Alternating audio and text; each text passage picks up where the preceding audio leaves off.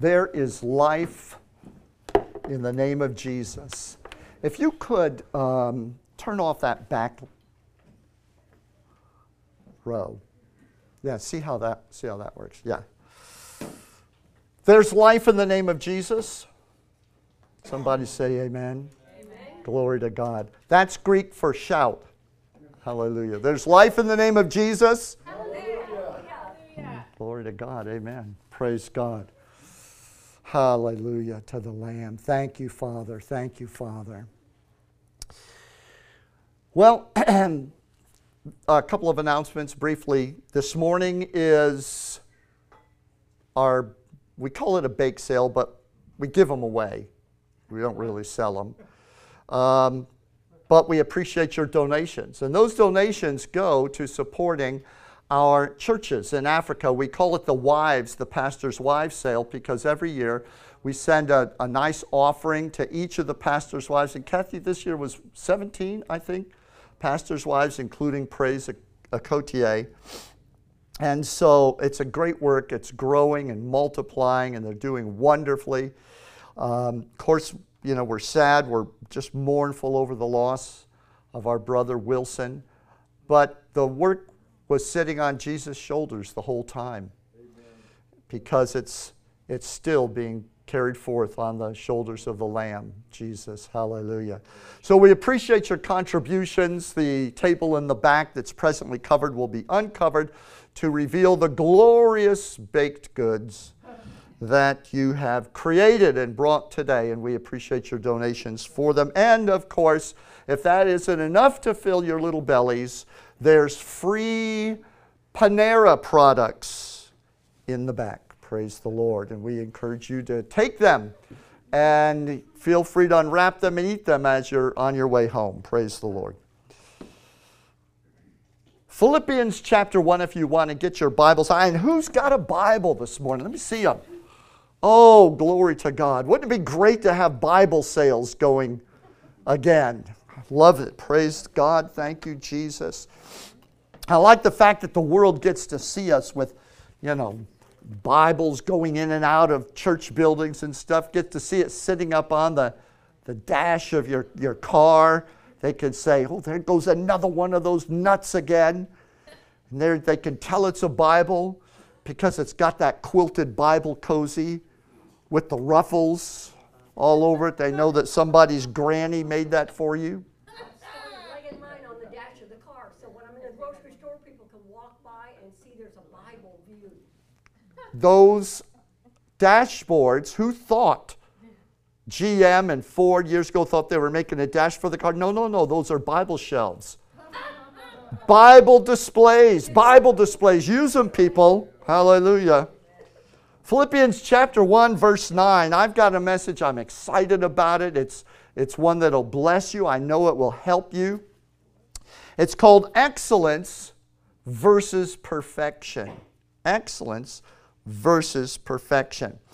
I want to share Philippians 1, 9 through 11 out of the New English Translation. Then I want to share it out of the New Living Translation, because it has a phrase in there. And the phrase that I'm looking for you to pay attention to especially is the one where it says that you may approve what is excellent. That you may approve what is excellent. And then when I read it out of the New Living Translation, the phrase is changed from so that you may approve what is excellent to something else. And you'll have to wait to hear that something else, so here we go. And it is, speaking of perfection and attaining to the resurrection and perfection, Paul writes and says, and it is my prayer that your love may abound more and more with knowledge and all discernment, so that you may approve what is excellent, and so be pure and blameless. Now, the New Living Translation, same verse, reads like this. I pray that your love will overflow more and more, and that you will keep on growing in knowledge and understanding. For I want you to, now here's where, in the other translations it says, or I want you to approve what is excellent, or prove what is excellent, or display excellence. I like the way the New Living says, I want you to understand what really matters. Say that with me. Understand what really matters, so that you may live pure and blameless lives. Some believers are not living that victorious, pure and blameless life because they don't understand what really matters. They're confused and conflicted between excellence and the pursuit of perfection. Understanding the difference between the practice of excellence and the pursuit of perfection is understanding what really matters. Choosing excellence over perfection will make the difference in your life between fulfillment versus a life of disappointment. For the practice of excellence is about pleasing God, but the pursuit of perfection is about pleasing people. Anyone can be excellent, but no one can be perfect. Here's what's wrong with the pursuit of perfection. When you strive to be perfect, you're being driven by standards that people have set over you. And that pursuit will destroy you, because it will lead you to depend on the approval of a culture that's always changing its mind, from people who can't reward you and ultimately will reject you.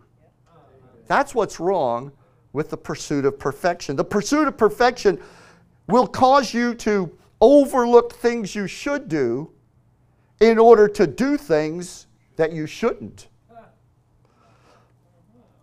For example, like choosing to help people who can't reward you because you're too busy performing for people whose rewards will leave you empty. While you're too busy performing for people who aren't going to reward you in the end, you're overlooking helping the people who can't do anything for you, but because it is the excellent thing to do. Now, what about Christian perfection? Because if you get your concordance out and do a little word study, the word perfection shows up a lot in the Bible, a lot in the New Testament, and there's a lot in there that says to you and I that we should strive to be perfect, that we should be perfect. So what about Christian perfection, and why is it different than perfectionism as I'm talking about it this morning?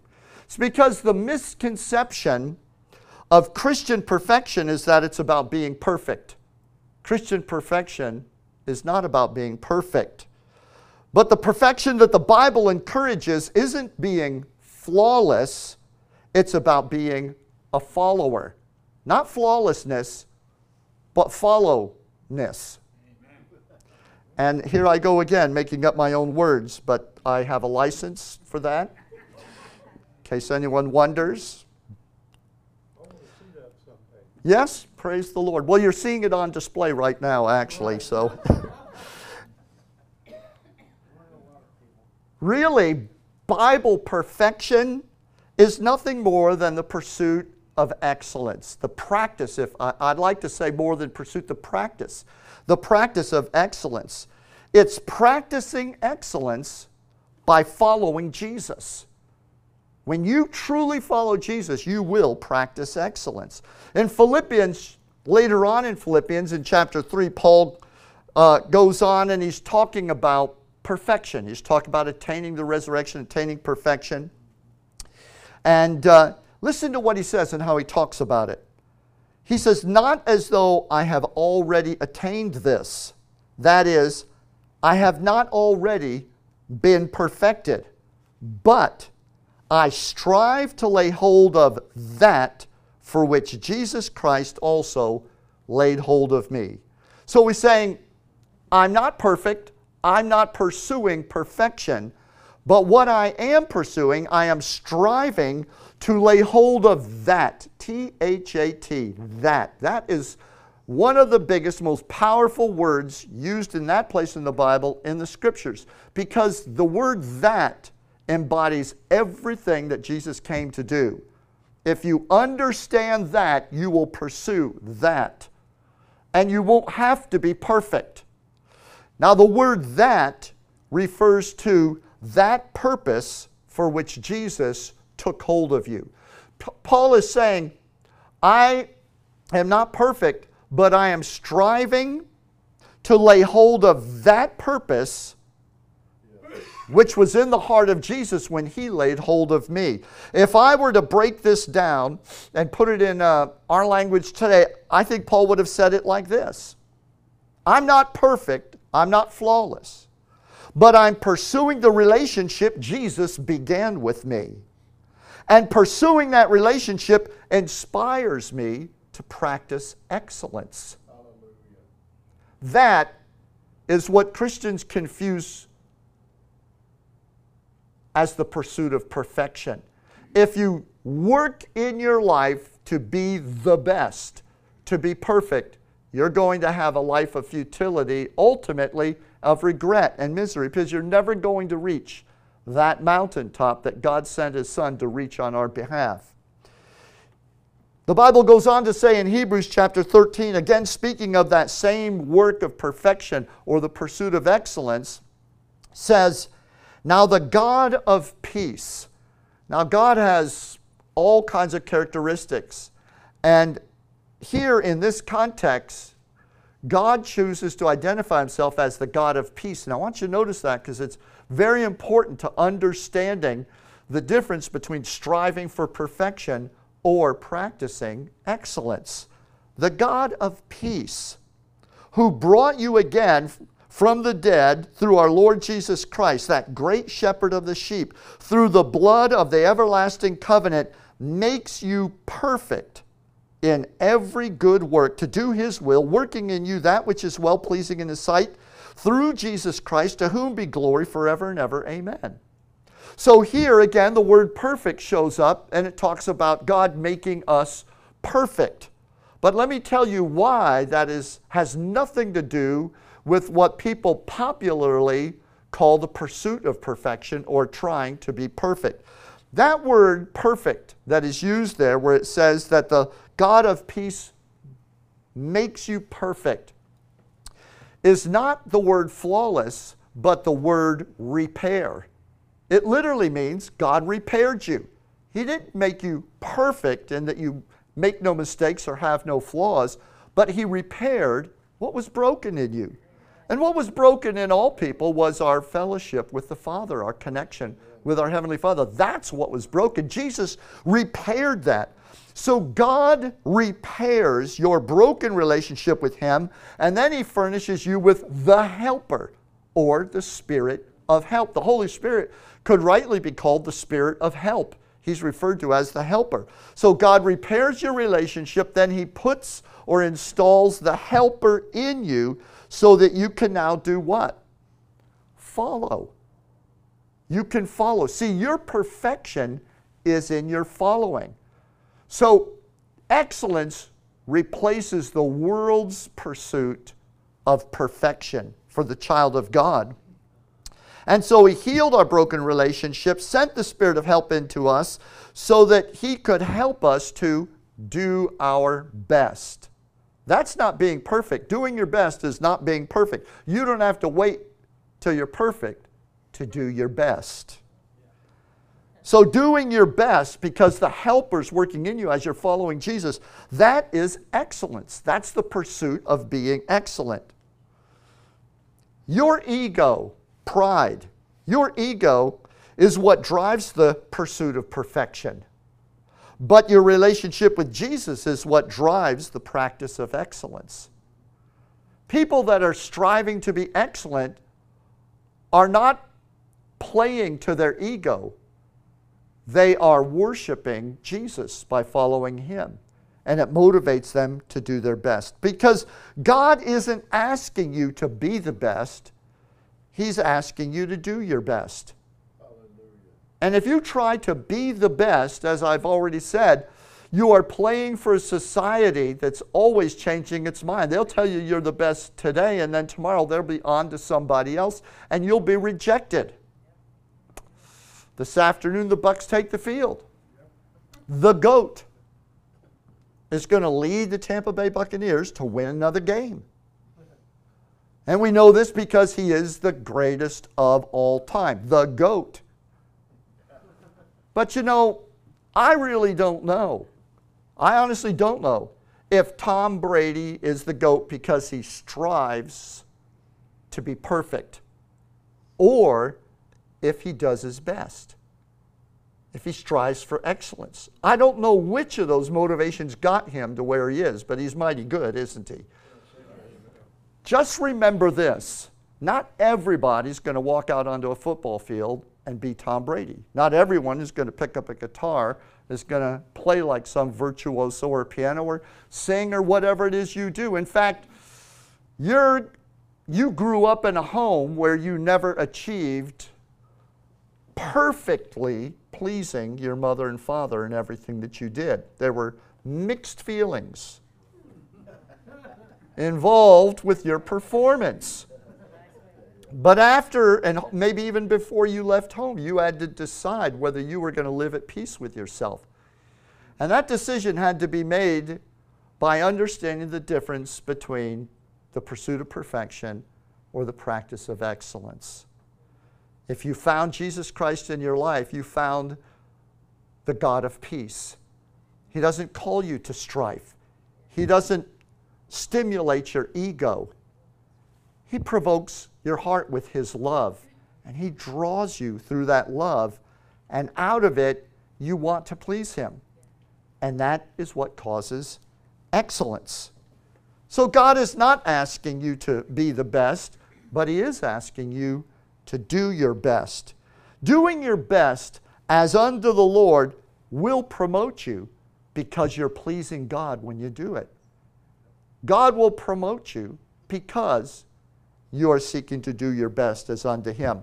In 1 Corinthians chapter 12, and chapter 13 and 14 talk about the gifts of the Spirit, and sandwiched in between the discussion about the gifts of the Spirit is the chapter on love. We call it the agape chapter, or the love chapter. And so at the end of chapter 12, as he's about to swerve into the love chapter, Paul writes, "But earnestly desire the higher gifts, and I will show you still a more excellent way." So what is excellence? Again, remember, a better way of life, the best way of life, is the practice of excellence. And so Paul is saying here, desire the gifts of the Spirit that I've described to you, and desire and strive for the best gifts. Now, let's think about that for a moment. Among the gifts of the Spirit are the gift of prophecy, working of miracles, the gifts of healings. Are there any of those you can do without God? No. There's none of them that you can do without God. So they obviously are beyond the reach of perfection. Nobody's ever going to be perfect. Only God can do those things because God is perfect, right? Yet it says desire the best gifts. The only way you can truly desire the best gifts is to make sure there's no ego involved whatsoever. You're not doing it because you're trying to be perfect. You're doing it why? And Paul is about to tell you the more excellent way. I will show you a more excellent way. The New Living Translation, the very same verse, reads like this. "So you should earnestly desire the most helpful gifts. But now, let me show you a way of life that is best of all." People have oftentimes made the mistake that Paul is saying, desire the best gifts, but now forget it. Just love people. That's the best way. That is foolishness. He would have never wasted a chapter talking about the gifts of the Spirit and then just say, but you know what? If you want to piddle around and stroke your ego by healing the sick and stuff like that, go right ahead. But we who are excellent, we will just love people. Well, of course, that's nonsense because Jesus loved people by healing them and delivering them out of the claws of Satan, breaking the tyranny of Satan's hold over their lives. how God went about doing good through Jesus Christ, healing and delivering all those who were oppressed of the devil, Acts 10:38. Practicing excellence is inspired by God's perfect love in you. That's exactly what he's saying. The more excellent way is the desire to be excellent as unto the Lord. That love for God brings out the best in you. It motivates your desire to be excellent when nobody's watching and nobody's promised to reward you for what you're doing. You're doing it, why? As unto the Lord. Perfect love casts out all fear. We all have heard that verse out of 1 Corinthians chapter 4. When you walk in perfect love, it casts out of you, it casts out the fear of rejection. It casts out the fear of failure. People that strive for perfection live under the fear of failure. Failure, the fear of failure, the fear of being rejected by people is literally driving them, nipping at their heels as they go through life, running through life, trying to get away from that fear of rejection, trying to please people. But the Bible says perfect love, which motivates excellence, casts out fear, casts out the fear of rejection. It leaves any one of us, regardless of what your talents, regardless of what your abilities are, no matter who approves of you or who doesn't approve of you, that pursuit of excellence as unto the Lord leaves you, because of the love that motivates it within you in a state of just complete relaxation and comfort. You're not driven by the anxiety or the fear. I read a blog recently by a guy about excellence, and he brought up the two men in the Old Testament who God used their lives in a tremendous way to show the virtue of excellence, and that was Joseph and Daniel. And they were similar because both of them had risen from a place of slavery to become the prime ministers of two different empires, one the empire of Egypt and the other Nebuchadnezzar's Babylonian empire, and then the Medo-Persian empire. So both Daniel and Joseph had these similar experiences. And both of them were extremely excellent in all that they did. When the temptation to compromise or to draw back or to be less than God expected of them was before them, they passed it up. And even though they were in a foreign land, filled and surrounded by people who could care less whether they served God or not, they served God. Think of Joseph in that prison, or in Potiphar's house, but especially in the prison. They weren't having chapel services in there. These were Egyptians. They were worshiping multiple gods. He was the only one in there that knew the true living God. Yet he was upright and faithful unto the Lord, even in that prison. Both these men were promoted everywhere they went because of the excellent spirit that was in them. In Daniel 4:3 and 4 says, "Then this Daniel was preferred above the presidents and the princes of the empire because an excellent spirit was in him. So the king decided to set him over the entire realm." He made him to be the prime minister. "Then the presidents and the princes sought to find occasion against Daniel." They were jealous concerning the kingdom, but they could find no occasion or fault within him, for so much as he was faithful, neither was there any error or fault found in him. And the same thing about Joseph. It's true. So both Joseph and Daniel were excellent in all their service, in all that they did. They served faithfully, and they were consistently promoted in foreign empires. I want to stress that because we live in a world that is foreign to the kingdom of God. And you think, well, the world hates me, the world's not going to promote me. Yeah, well, if you were to pursue Jesus with excellence, the world would not be able to not promote you. Amen. These men became prime ministers of completely godless empires. That is amazing. And it didn't just happen once, it happened twice in the Old Testament. They served kings like they owned the palace.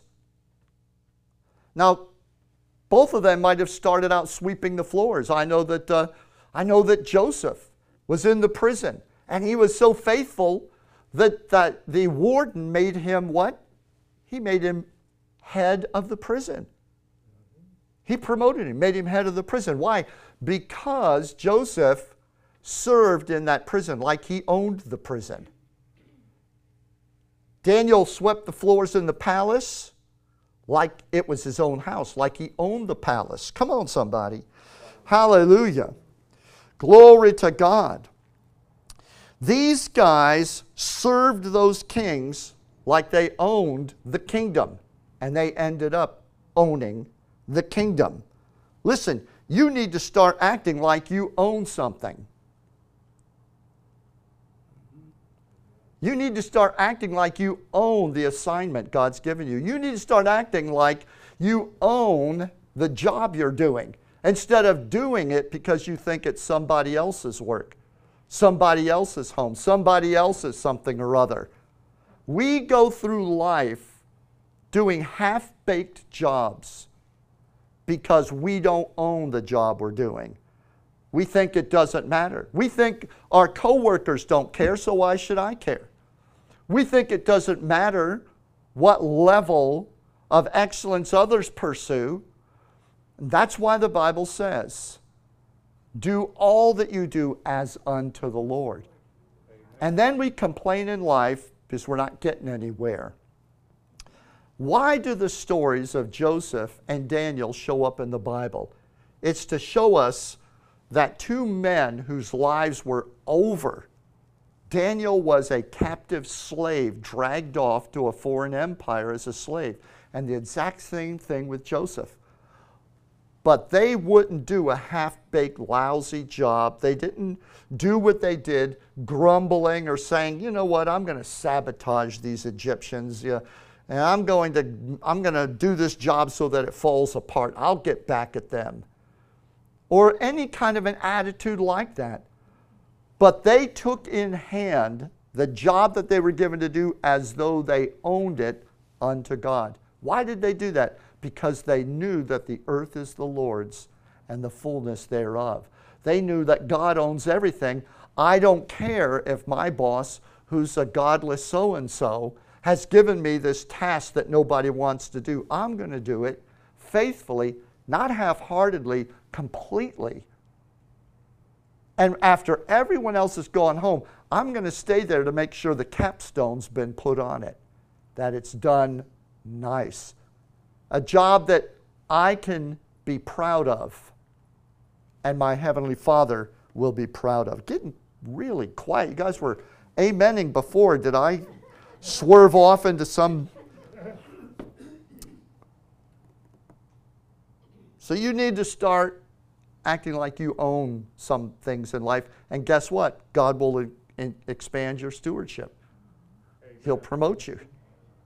Hallelujah. I can just stop right now. Hallelujah. Just have the altar call right there.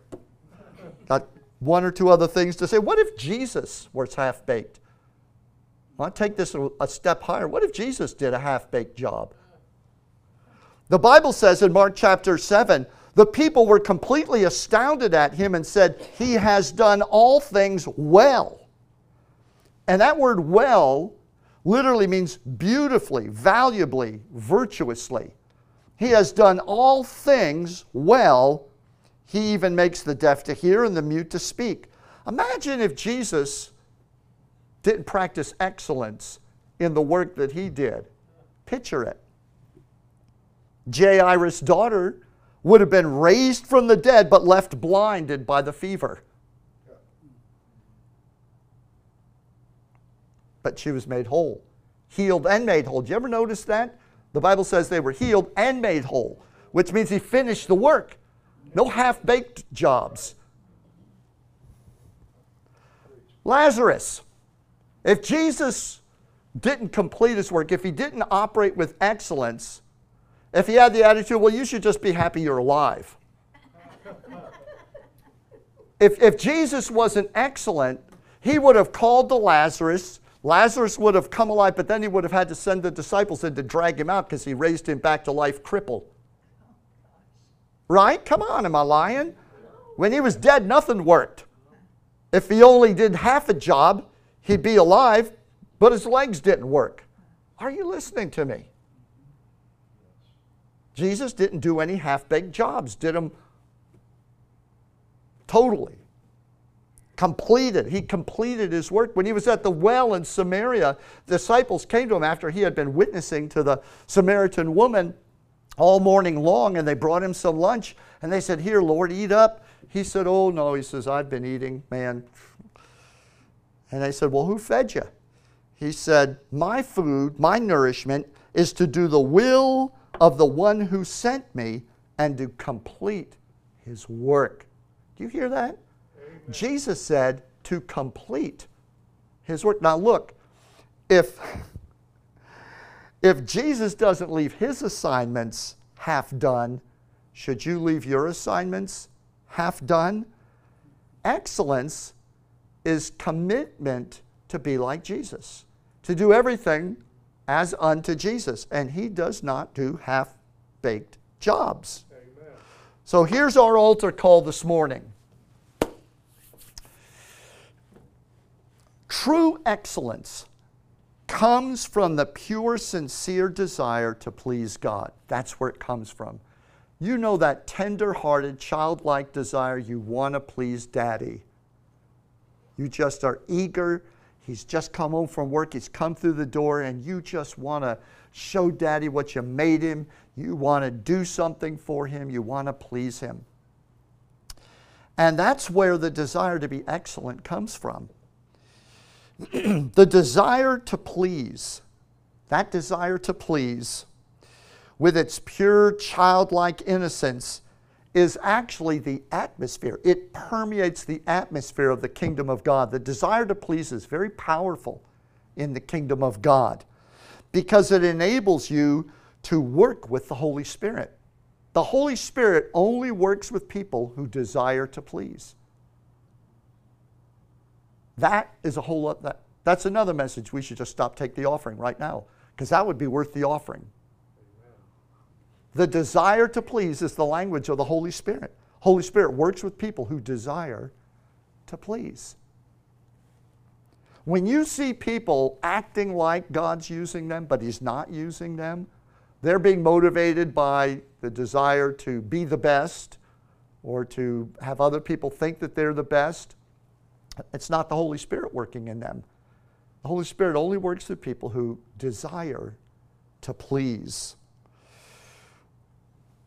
The thing about the desire to please is it also makes us vulnerable to rejection from people.